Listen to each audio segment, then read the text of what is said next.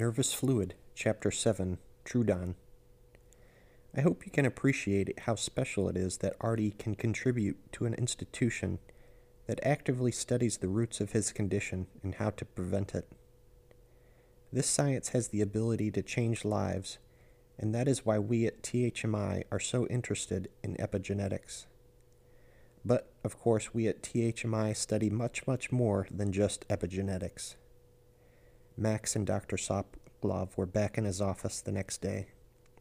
Setting up his computer proved a much more arduous task than Max had anticipated, and he was with the IT professional most of the afternoon.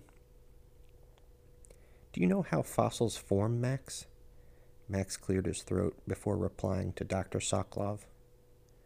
"Well, from what I understand, an animal dies, and then minerals are eventually integrated into their bone structure." Max gave a slight shrug at the end to indicate that he was no authority on the subject. Dr. Sokolov nodded and continued. "Correct. There's some other means, but that's the gist of it. Another question. Do you know what percentage of living organisms become fossils?" Max cocked his head in thought, but before he could answer, Dr. Sokolov cut him off. "Less than 1/1,000,000th.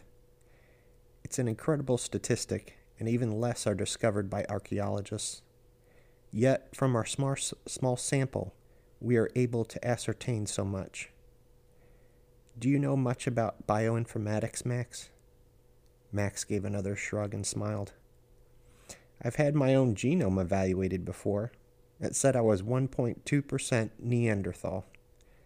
Dr. Sokolov smiled in return. "I knew the answer to that already.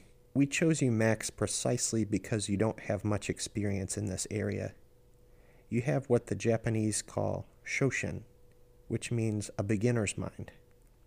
You haven't been tainted by the scientific dogma now present in our nation's research institutions, and your career definitely isn't dependent on your findings here. You are, like Charles Darwin, an observational naturalist." Dr. Sokolov took a beat to let that sink in.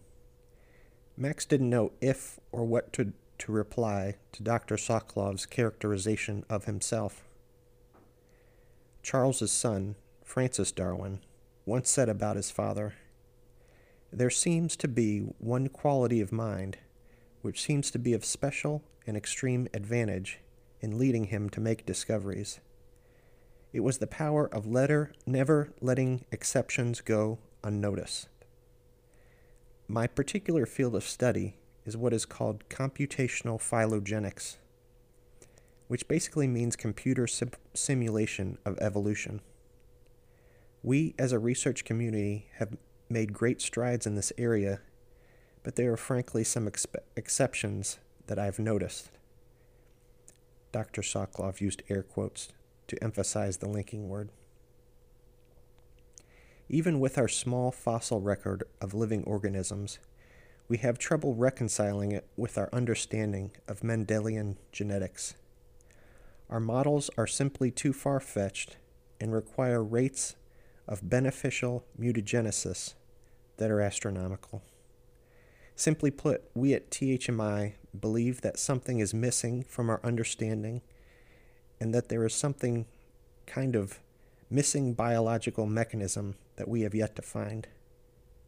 We may have found it, however, and there is some groundbreaking work that one of our colleagues is working on that I want you to be a part of." Dr. Sokolov took another beat, and Max sat in stunned silence. This was not the kind of research he was expecting. He had an advanced biology degree and taken whole classes on the subject of evolution, but he had never delved this deep. "Our colleague Dr. Finkelstein will be giving a lecture on the topic in the auditorium at 2 o'clock today, and I want you in attendance." Max nodded and took his leave.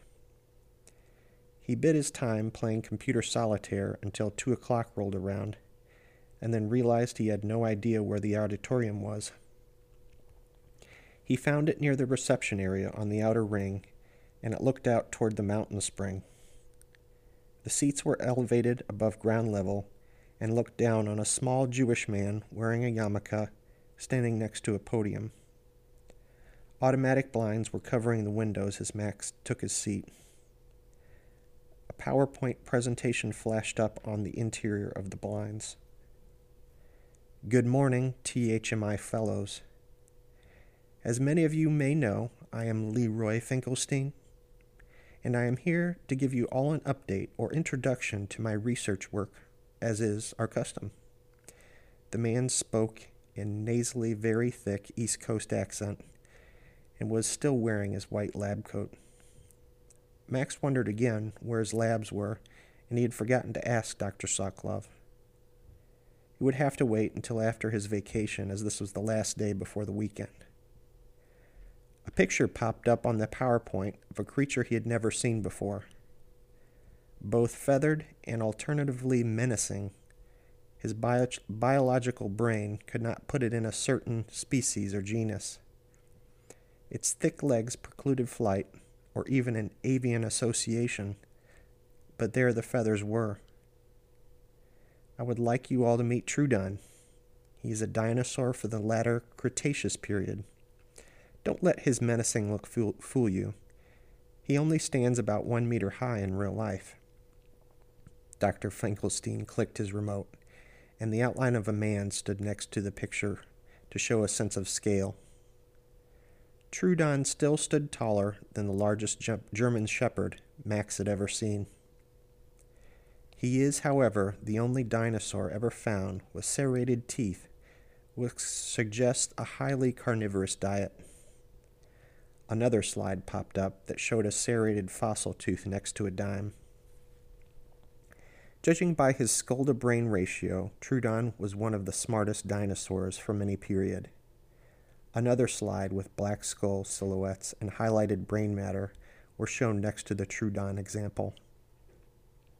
Although we don't have DNA from dinosaurs, we can extrapolate some of their characteristics and find their counterparts in modern aves. Troodon here seems to have an abundance of traits that are common in modern birds, and that is why he is the subject of my latest experiment. Dr. Finkelstein smiled wide and stood back as if he were expecting commotion from the audience. There was none, but he continued undeterred. Although we can't find mosquitoes in amber with intact dino DNA, it is theoretically possible to mimic their phylogeny. I think this will prove to be a great test for my modified CRISPR technology. Using standard chickens as my starting point, I will attempt embryonic enhancements in standard breeding techniques to as closely approximate our friend Troodon here as loyally as possible. I won't go into the details of my technique today, as this is only an armchair lecture, but I assure you they will be forthcoming as we have positive developments in the research area. A hand shot up in the audience, and Dr. Finkelstein seemed pleased to acknowledge it. His questioner cleared his throat before asking, "So, just to make sure I understand you correctly, you are going to try and reverse engineer a dinosaur?" Dr. Finkelstein's smile could not have been broader before he answered, "Yes, that is absolutely correct."